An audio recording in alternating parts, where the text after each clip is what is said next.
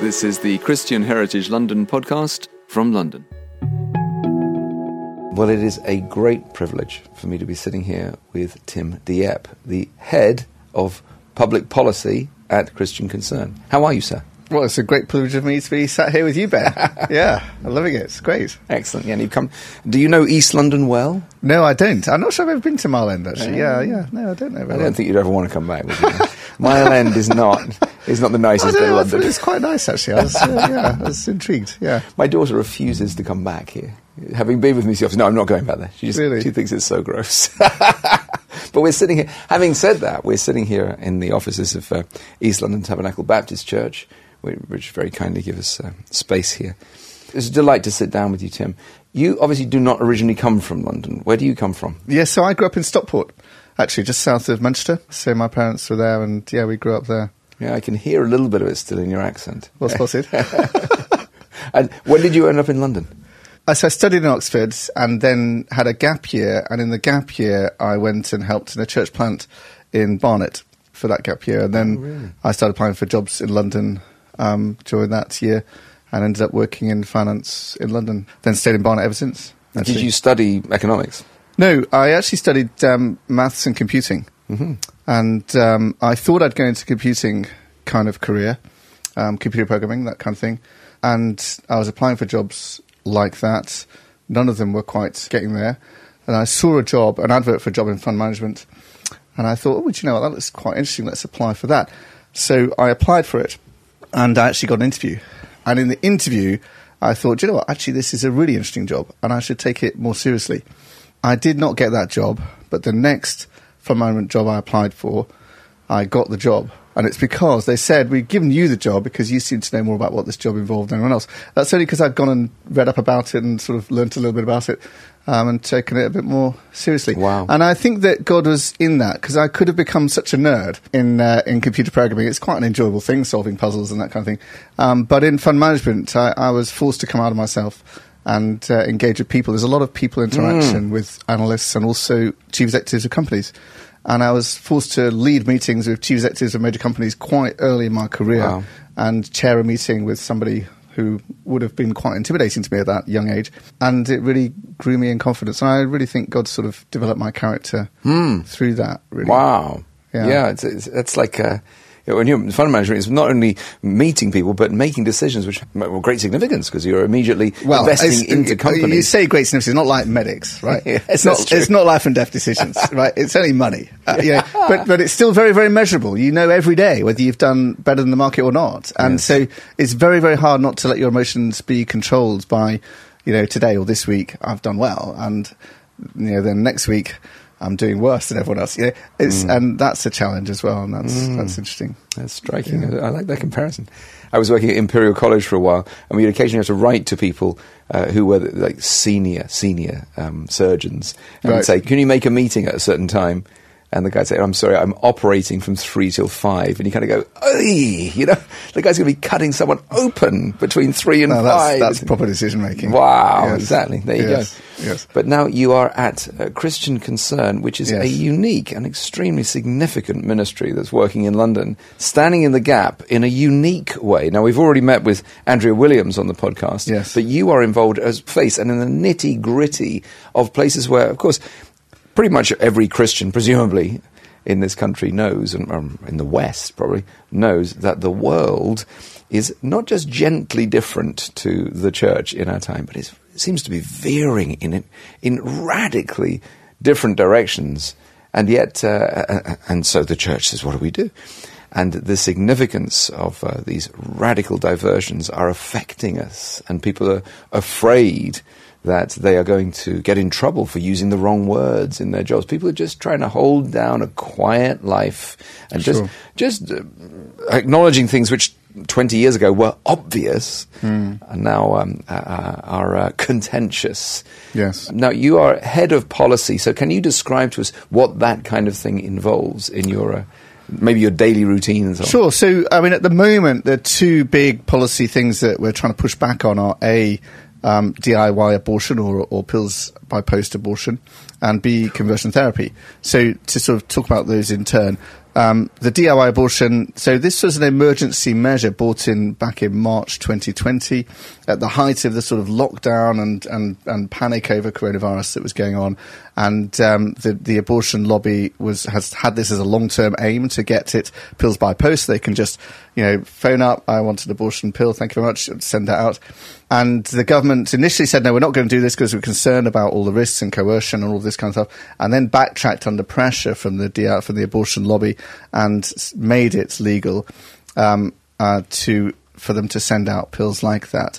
Now, then, of course, here we are, approaching 2 years later now, and it's still the way. And, mystery client surveys have shown that a woman can phone up, give a false name, a false address, a fake GP registration, and obviously a fake gestational age and all this kind of stuff, still get sent the pills. Gosh. So basically it's complete free-for-all. Anybody can get them. You get them from somebody else for that matter.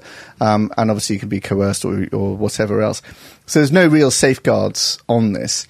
And so, we've been pushing back very hard on that. We did do a legal challenge to the decision, which revealed all sorts of internal correspondence and how into the government the the abortion lobby is.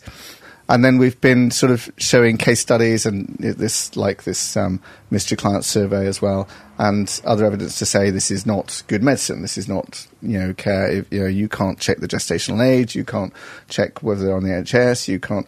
There's 1/3 more ambulance calls for these women, and there's no care for them. 1 in 17 women taking these pills end up in hospital. Good gracious. That's not a pill that you give over the counter or you get by phone if it's that level of risk to you. So we've been pushing very hard on this and lobbying MPs and so on, and that's been a big part of my job over the last, I suppose, 2 years now, nearly. And then the other one is conversion therapy, where the government launched a consultation back in end of October, beginning of November 2021.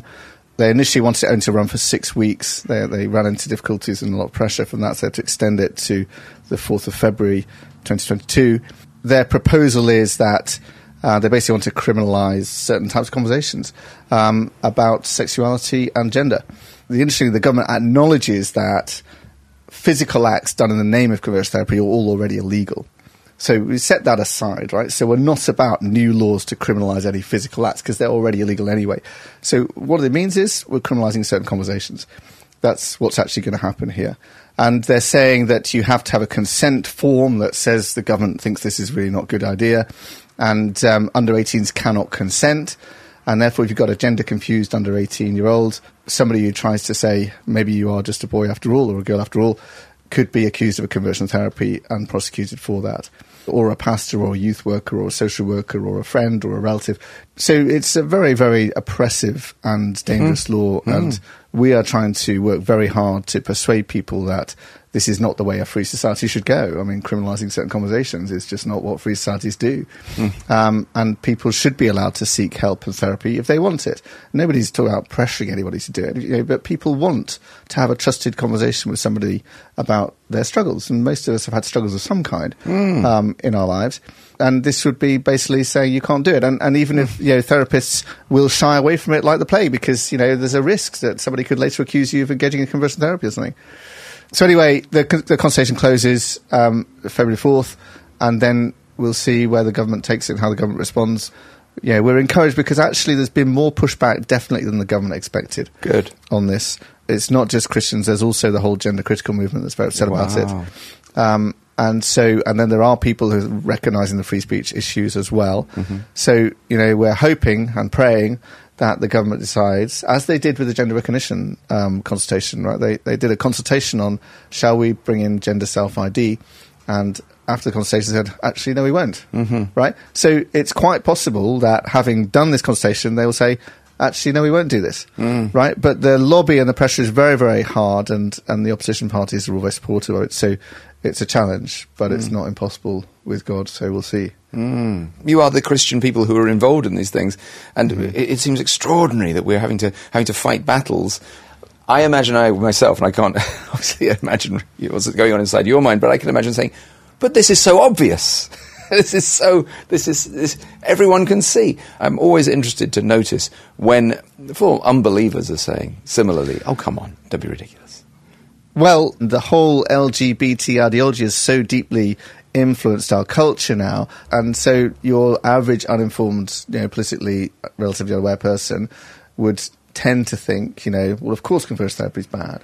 Mm-hmm. And that's the problem that we face. Yes, and unfortunately, under that umbrella of, as you say, conversion therapy, you're just saying simply people having conversations. Yes. Becomes a criminal. That's what therapy is. It's a conversation. It's a private, consensual conversation. Striking. Right? So that's what you're talking about. So you got right involved in this, and of course, presumably, like 3-4 years ago, you were on a completely different challenge, which you're fighting away at, eh?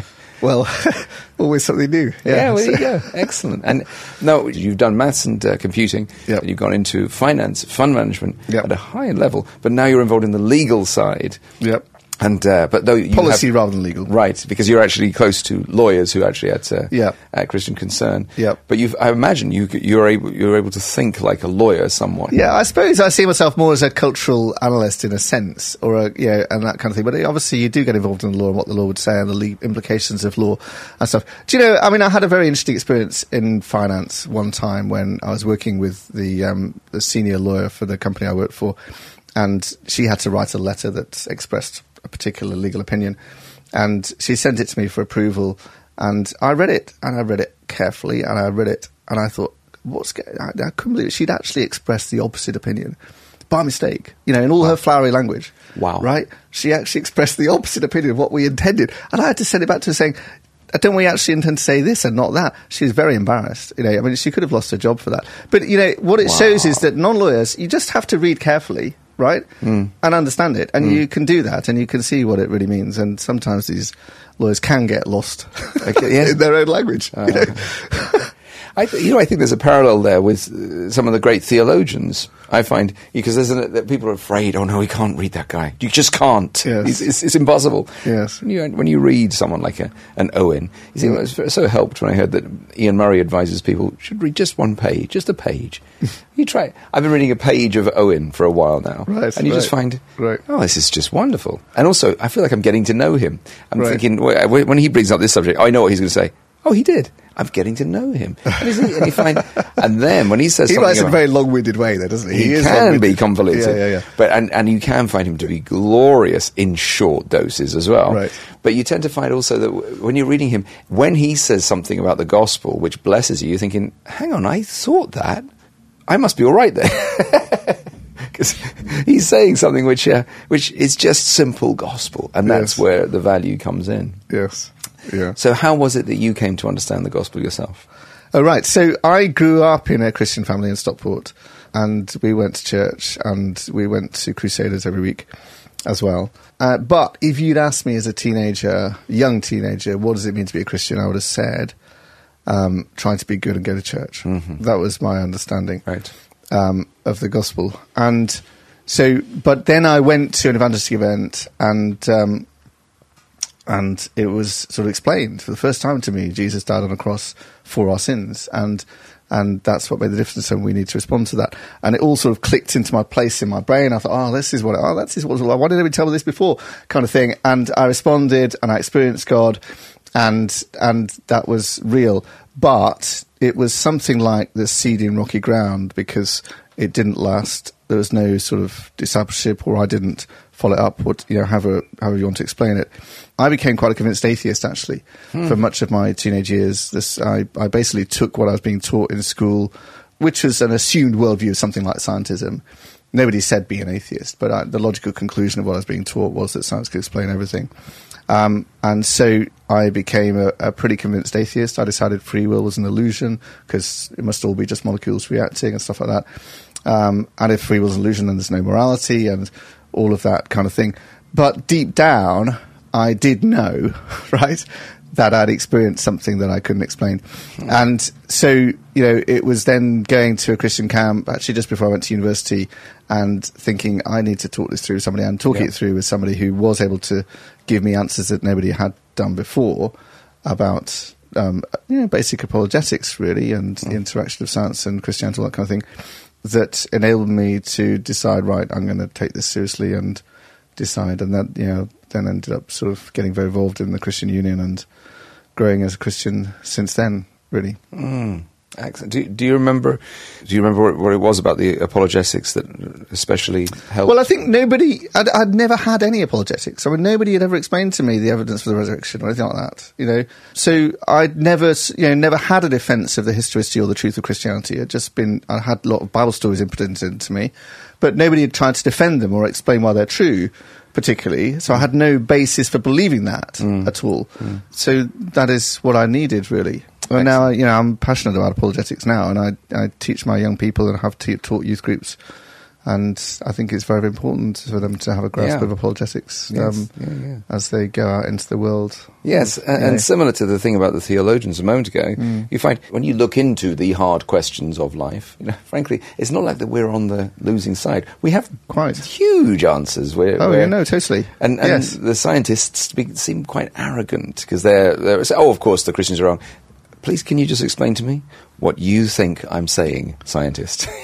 Well, yes, and of course scientism is self-refuting as well, because, how can you make a statement saying science explains everything and prove that? Have you proven that by science? Well, this is it. Right? So,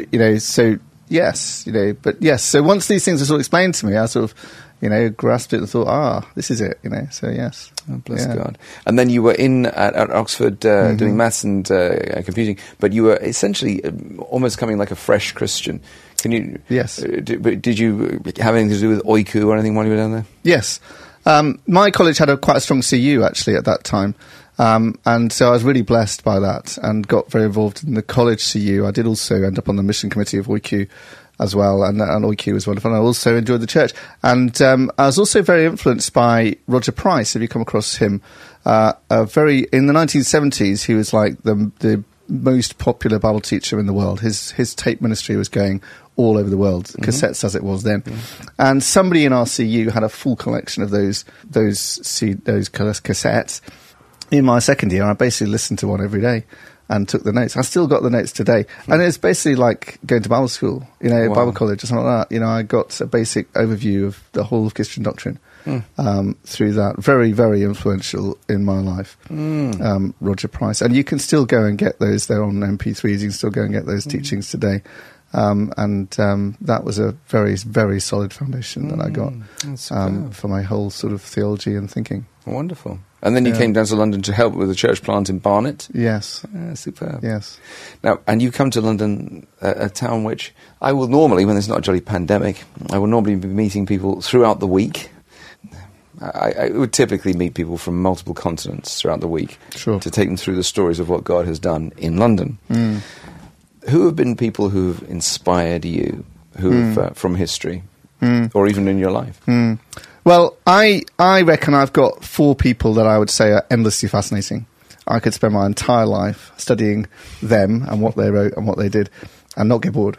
Right? One of them is Jonathan Edwards, the theologian, who I've read a lot of his works and really enjoyed them. And another one is Winston Churchill. So not a Christian necessarily, maybe, but we can get onto that if you want. And C.S. Lewis, another one, and then Sherlock Holmes. So yeah, those are the 4. I'm trying to think of an order that they do. No particular order. Yes, yeah. But Edwards, you say you've read quite a lot of his works. Well, I've read all 23 the published volumes. Yeah. So I first read Original Sin. And it must have been 20 years ago or something I read that. Because I just sort of thought I'd never read anybody on this and what's going on with it. And I don't know why I picked Edwards, but I did. And I just read it and thought, wow, this is really profound arguments. This is so clear. It's so well expressed. And these arguments, these illustrations that are still, you can still use them today, in sermons and things, which I do. And I was so struck by it. I wrote a whole outline of the book, every argument, and summarised the thing and everything.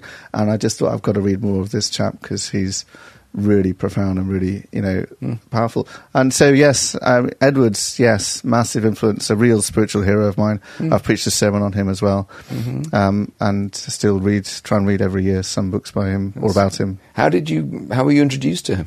I can't even remember. I just picked that book. It must have been recommended somewhere, and I thought, I've got to read this. Yeah. Now, 20 years ago, this is you were kind of on the wave there of people starting to become interested in Edwards. Do you remember that? Yes. Do you remember yes. I read Ian Murray's biography. Maybe I read that first or after. I could go and check, but I don't remember now. I've read 2 or 3 biographies now. What would be a biography of his that you would recommend? Do you recommend? Well, Marston is obviously the great one, isn't it? That's interesting. Yeah. Well, this is the thing. Ian Murray was the first one I read. Yes. He tells the story, but Marston, I would think, gets into some of the theology as well. Yeah. And he seems to tease out the beauty element. Yeah, and John Piper's also great. And then you've got which one is the biography of his wife that is really good as well? Dodd's Marriage to a Difficult Man. Yes. Yeah, really good. There's lots of great books on Edwards that I've read and I've been very, very inspired by. Yes. Yeah, he's something of a companion. And I was interested to note lately, of course, that later in life, because he's famous for preaching sinners in the hands of an angry God, but later in life he says, no, I wouldn't do that again. Did he? I didn't actually know that. Strikingly. Because Lloyd Jones says that Edwards, he says he let his imagination get away with him. He was preaching hell. Well, there's incredible rhetoric in that. I've read a whole book on that sermon. I mean, it is quite something. You realise, do you know that in the hands, that was like a phrase for when they were going to be condemned and things. And, 500 people got converted, did they not? So on the second time he preached it, something like that. Yes, yeah. Yeah. But he said, he looked back later and said, those people he said, I saw fruit from that. Yeah. But he says it didn't last because people were utterly, utterly terrified. They were just terrified, which isn't the best way. Well, the striking thing was he said the people who lasted were the people who saw the beauty. They weren't just terrified away from hell, as 'twere, but they saw the beauty of Christ and ran towards. Now, that comes out later in his later sermons put out by Michael McMullen in the last few years. Still, it says on the front of the book, the unpublished sermons, which is kind of an oxymoron. I've come across that. It's on my wish list. Yes. Haven't got that one yet. The unpublished. What's this then? If I'm holding a book which is unpublished. So Edwards he's been a friend. Yes. And then was it Churchill next? Yes. Uh-huh. Yeah. So I read Churchill's Second World War, 6 volumes some years ago. Churchill is so readable. His tone of phrase, his language. He got the Nobel Prize for literature, didn't he? And I just thought I really loved his writing, and obviously he had such a profound life in terms of influence and all that kind of thing. And then I just read, nearly all his works, I think now. And I read a chapter, this book that we've published just last year. I read a chapter on Churchill's Christianity in here because often overlooked, but his nanny was an evangelical Christian, and up until he was 20 years old, he said she was my closest friend, and he had a picture of her on his bedside table right up till the day he died, and she definitely influenced him in terms of Christian thinking and so on. And he prayed, Churchill did, and he credited answers to prayer. Some of his life, particularly when he escaped from South Africa in the Boer War, and he wrote in his memoirs, my early life, he said, I prayed long and earnestly, and my prayers, as it seems to me, present tense, seems, were answered. Now, he could have said seemed, right? Writing 1930s, so 30 years later or so, my prayers, as it seems to me, were answered. He's crediting God. And he quotes the Bible quite a lot, and he talks about prayer at other times, and a real sense of destiny and providence. Met with Billy Graham. Really nervous about that meeting. Yes. I mean, John Colville says he was pacing up and down and all this, and he let Billy Graham pray for him. And we don't know exactly what happened there, but who knows? I believe that Billy Graham, in his own autobiography, says he asked me to keep this quiet until he had died. And then he lets you in a little on that. A little bit of that story. Apparently he said that, probably he just said that Sir Churchill let him pray for him. Yeah, striking. Fascinating to think of a man. And he said the Bible is reliable as well. That's the other thing he said. The Bible is more reliable than all the telegrams and things we have today.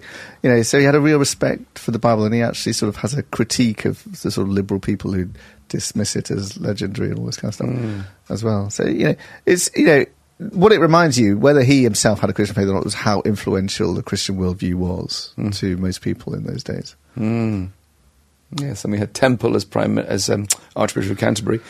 And he was he had some helpful gospel stuff. Carson's very positive about his commentary on John, and if you read through that, there's some beautiful gospel clarity in that. Right. Although Temple himself was probably not be fully evangelical, but he was. He had some lovely gospel clarity. There's Temple who said, "When I pray, coincidences happen, and when I don't, they don't." It says a lot. Yes. Yeah. And is there a biography of Churchill where you say this is the great one? Well, I'm reading through the authorised biography. The 8 volumes. I'm on volume 4 or 5 now of that. My Early Life, his own autobiography. That's the best one. You've got to read that one. And then C.S. Lewis. Yes. Did you ever meet him? No. I had the extraordinary privilege. Is that possible? Was I alive when he was alive? I don't think I was, though. I had the amazing privilege of interviewing Dick Lucas, right, who just dropped in at one point. Right. When I was at Oxford, he said, my tutor was C.S. Lewis. He says, just drop that in. Right, well. Yeah, but he was... wow. He said, I shudder when I think I used to have to go and read to him my essays, But I read an interesting book about people who had Lewis as their tutor. Right. And you got this fascinating picture. You'd sit down with Lewis and you would be looking at a text, and it wasn't as though he was the master. It was as though, rather, we both together come under the text and try and understand it. But just Lewis has read a few more books and has a bit more experience. I thought that was a striking picture of a student and their teacher, or kind of a Paul and a Timothy type thing. Yeah, remarkable. Yeah, tutor. Yeah. And so, do you remember when you discovered him? Well, I obviously would have been The Lion, the Witch, and the Wardrobe and that whole series at some point first, but then Mere Christianity somewhere down the line. What a clear and concise and readable and accessible explanation of the gospel that still is. But then, his various other problem of pain.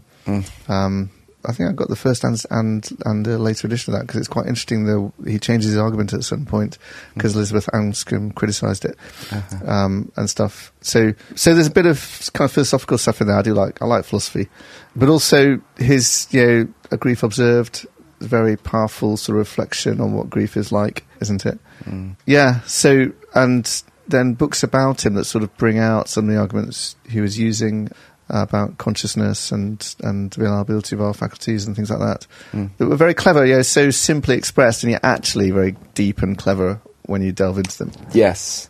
That's the thing, the simple yet profound. Yeah. I think it was Roy Hattersley said, when something's genius, when someone says something and you think, I had always thought that, but not in those terms. I thought it was an interesting way of putting it. And you find that simplicity. Also, I like when you're reading Surprised by Joy and you get or read his letters, and you get the sense of a life where he would go to books in a way that we go, in our generation, we go to TV or a screen. Yes. So he'd say, I've got some time, and he'd just go to Jane Austen or something and just refresh himself. And then, of course, he enjoyed George MacDonald, and some of the pleasure he had would sort of come out in his own thought and heart and so on. Yeah. Did you come across this film, the Max McLean film? Not the most recent. I haven't seen it yet. No, is it good? I recommend it. Yeah, it's simple. Right. Essentially, all the dialogue is essentially from Surprised by Joy. Yes. And he's just speaking to you. Yes. And walking you through his experience. Right, okay. Yeah, I haven't seen that. And well done, professionally done, but very clear gospel stuff. Yeah. Okay, great. Yes, sounds good. And then Sherlock I well, I love a detective novel. In fact, I have to confess that I read the whole works of Sherlock Holmes when I was a teenager. It was one of the things that influenced me to become an atheist, to be fair. Wow. Right, because the worldview behind it is, there's a rational explanation for everything. And that's kind of where it goes to, that kind of reinforced my atheistic thinking at the time. But now I sort of think I love the logical thinking behind it, and just the sort of, how is this going to get solved? And some of the puzzles are just so clever. So, I still enjoy reading them and reading about them and reading analysis and, even some of the philosophy behind ideas of Sherlock Holmes and stuff like that. Yeah, so it's kind of a pet hobby of mine a bit. Yeah. Lovely. And have your boys picked up your reading? Do they enjoy this? Yes, I mean, I've read quite a lot of Sherlock Holmes to them both. I wouldn't say they're both that much fans. They sort of grown a bit at my enthusiasm. That's sweet. Well, you're in the right town for Sherlock Holmes. Yes, yeah. Lovely. Now, what are you up to at the moment, Tim? What's new with you? Well, as I said, we've got this book Beyond the Odds, which is mainly written by my friend John Scriven. It's a history book, Providence in Britain's Wars of the 20th Century. It really features chapters about World War I and World War II, and also the Falklands.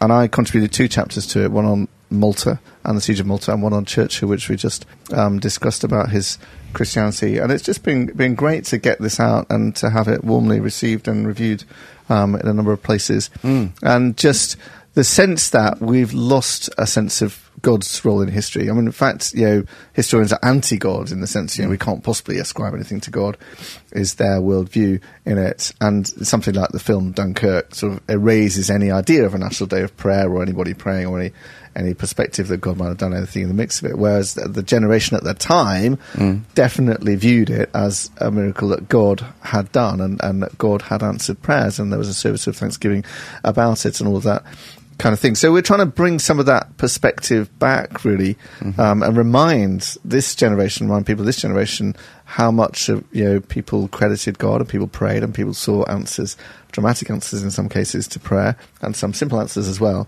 and get people thinking, let's try and get back to that again in the mix of it. So that's sort of the idea behind this book. Good question. You must have done some serious digging, getting into the old Malta story of Dobby and so on. Yeah, well, I mean, I'd already read this Very Present Help by William Dobby, who was a general in Malta at the time. I did have to read a bit more about it, yes. But, basically tell that story. I mean, he was very, significant and rose to quite an important role in the World War I. And when people asked him, what did I do in World War I, he said he stopped it because he ended up signing the order of the armistice. And then he was wondering what to do when World War II came along. And then lots of opportunities didn't quite materialise, and then he was offered the governorship of Malta, and he really saw God's hand in it. And he prayed, and every evening in the governor's residence at dinner, he would offer extempore prayers for the situation, and people didn't have to participate if they didn't want to, but they all respected it and did, and they saw remarkable answers to prayer. And it was a very, very tough time. They had to ration everybody extensively. They had much more bombing than London did relative to the acreage or whatever, and even by the population as well. Yeah. And some remarkable sort of deliverances and answers to prayer. Just a few aeroplanes in the face of hundreds coming against them. HMS Illustrious came in to dock for repairs. 100 planes flew over intending to bomb it. And people watched and thought, how could anything survive that? None of them hit. Not Good even gracious. one. Not even Good one of them gracious. hit. A second time round, they tried again. Oh my word! And again, not one of them hit. Gracious. I know that is definitely God kind of thing. And a bomb fell. William Dobby describes he saw the bomb fall in the Rotunda Church, like an iconic building in Malta with a famous dome, and it landed right on the dome. And he rushed in to see what had happened. 300 people were in there worshipping.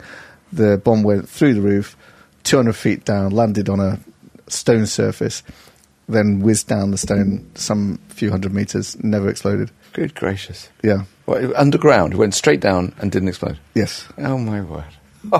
300 people in there. Yeah. Extraordinary. Yes. Wow. I gather it's framed now in the cathedral. Wow. That bomb. Yes. Good gracious me. Wow. Yeah. So a nation. So there are great stories like that we've forgotten. Most people don't know these kind of stories. My favourite story from the book is World War I, actually. And all the soldiers are issued with a Bible. And not just for spiritual sustenance, but for geographical information. Good gracious. Did you know that? Yeah. So one officer found himself near a place called Michmash, and he thought, I'm sure I've found that place in the Bible somewhere. So he went and found it, 1 Samuel 13 and 14. Do you remember the story? Jonathan and his armour bearer. And they go up through a narrow pass between 2 big rocks and surprise the Philistines, and the Philistines panic, and there's a rout. So this officer said, right, he sent off some scouts, go and find this place where Jonathan and his armour bearer went, and let's see whether there's something to do there. So they found that place, and the Philistines were encamped just where, the Turks now, were camped just where the Philistines had been. And so they changed their plans and decided, we'll copy Jonathan and his armour bearer's tactics. So they went up there and surprised the Turks and completely caused a panic, and they ran off and were completely defeated. And they basically copied the tactics of Jonathan. and his arm bearer, like thousands of years later. And you see, that wouldn't have happened if you didn't believe the Bible. That's the striking thing about it. You have to believe the Bible is true, not just spiritually, but historically and geographically, to even attempt, even consider something like that. But they did. Yes, yeah. And it paid off. And it's kind of a remarkable story about the reliability of the Bible and people's sort of trust in the Bible, isn't it? That's right. And they're not saying, hang on a minute, are we sure? They're saying, no, we're looking at we're going to get our strategy here from Samuel. Yeah. There you go. Outstanding. That's fantastic. Wonderful. You've told us a little about what's happening with Christian Concern at the moment. Will you just tell us a little bit about what do you say Christian Concern's role is in the church, in the country this time? So we consider it that we have the privilege of being a voice for the church, or a voice for Jesus in the public square. So we get to speak for the church or speak for Jesus in court, in parliament, in the media, and generally in the public square, and try and represent what Christians think and what the Bible says to the culture and to society. We're quite often in the media, on the radio, on TV or something like that, and we run court cases as well and so on, and we lobby MPs and so on. And that's our role, and that's our privilege really, to represent and be a voice for Christians in society, and to say this is how we view it, and this is how God views it, and this is what we think, and you ought to respect this and take this into account, and try and articulate why as well sometimes, around complicated issues, whether it be abortion, euthanasia, or conversion therapy, whatever it is. And I'll try and articulate as best we can what we think and why we think it. Right. And if a believer is wondering at the moment, what is this conversion therapy thing? And am I going to get in trouble? Or how do I know what the actual law is? Are there resources and so on which you put up there? Yeah, just go to Christian Concern's site and search up conversion therapy, find it that way. Yeah. We feel terribly cowed. Which are very afraid of what... No, definitely. There's a chilling effect. I mean, Christians feel afraid to say what they think, and not just Christians as well. I mean, this is the whole Free Speech Union has been set up for this reason, because people feel afraid to say what they think. And, with good reason, because they know and have seen stories of people who've lost their jobs or whatever for saying what they really think about things. But what does the Bible say? Don't fear, right? And so we shouldn't fear man, and we shouldn't fear what people will think. And so we should just say what we think anyway, and take the consequences if we need to, knowing that God will be there and support us. And, in all our cases that we bring, I mean, we get 1,000 case inquiries a year or so, and the tip of the iceberg is the ones that actually go into the public domain and get into court. But in every single one, the people that we meet who have sometimes lost their jobs or whatever, got into trouble, they always say, I don't regret it. Because they followed their conscience and they've done what they know is right, or said what they know is right, or whatever it is, and they feel privileged to have had that opportunity to do that. And so that's the kind of encouragement to the church, really. Have some courage and do what you think is right and say what you think is right. And very often the law will actually be on your side. Or most of our cases are resolved through a letter, or a complaint, or something like that, and the tip of the iceberg do end up going to court or whatever, and that's what actually happens. And the more we set precedents in law around cases, Felix Ngole is a very significant one. He was expelled from Sheffield University for posting on Facebook disagreement with gay marriage. Expelled from university for that. I mean, crazy. Anyway, it got all the way up. He had to be appealed. 4 years later, in the Court of Appeal, he won it against the university.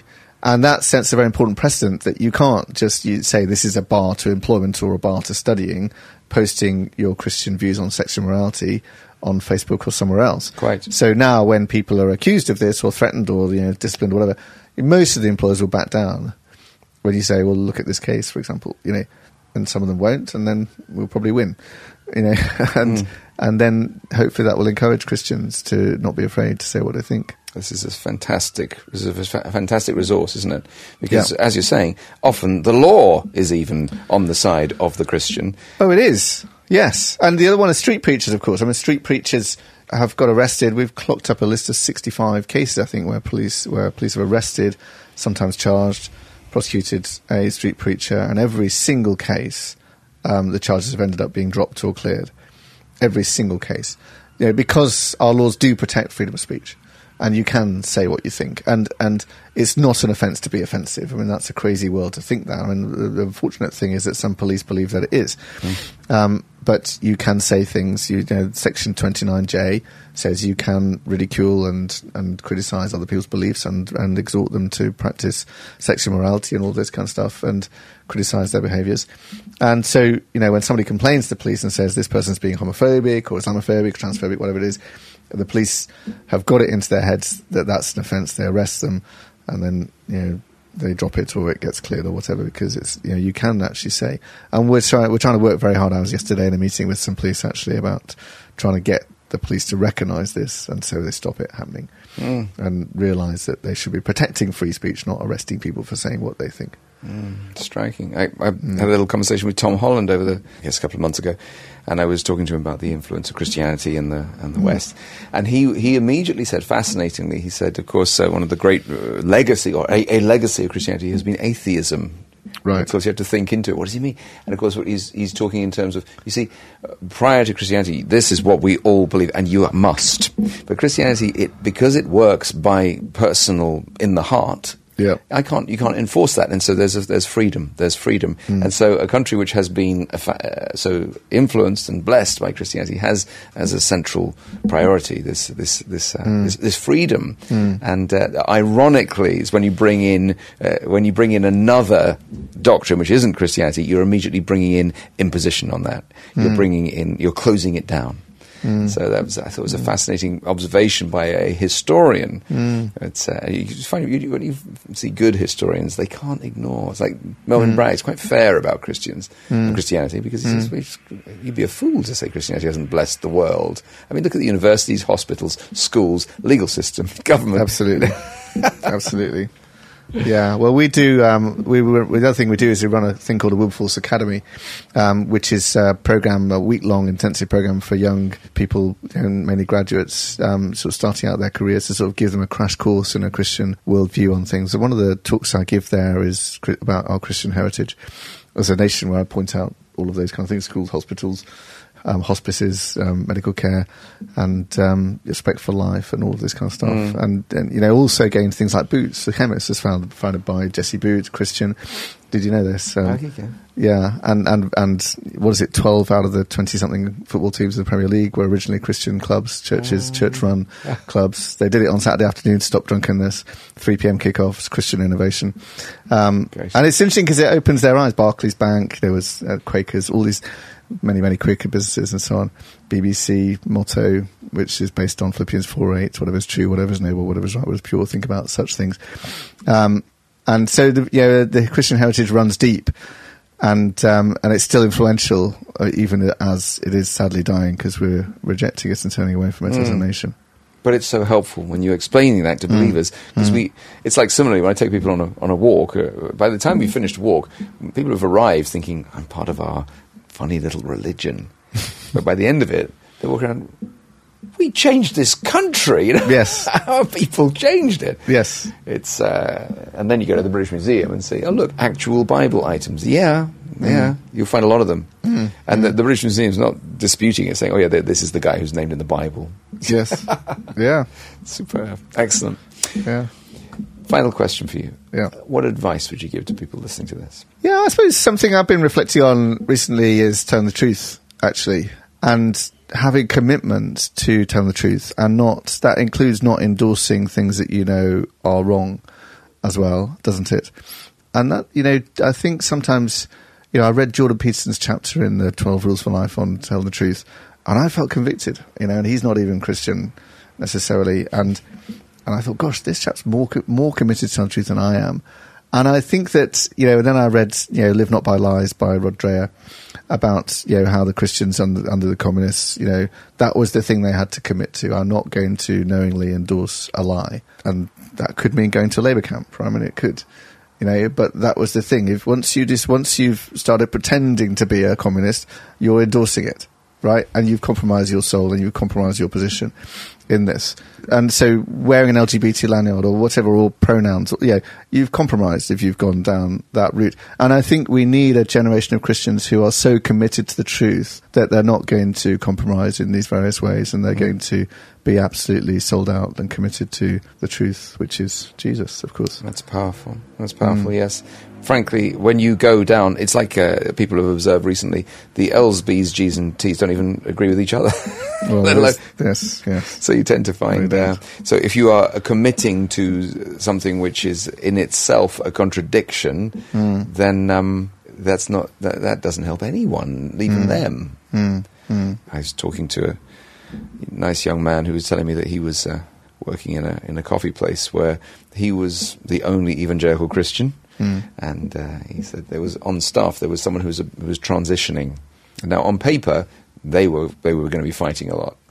In reality, he says, I was his only friend, because everyone else just thought the guy was weird, but he was just loving the guy.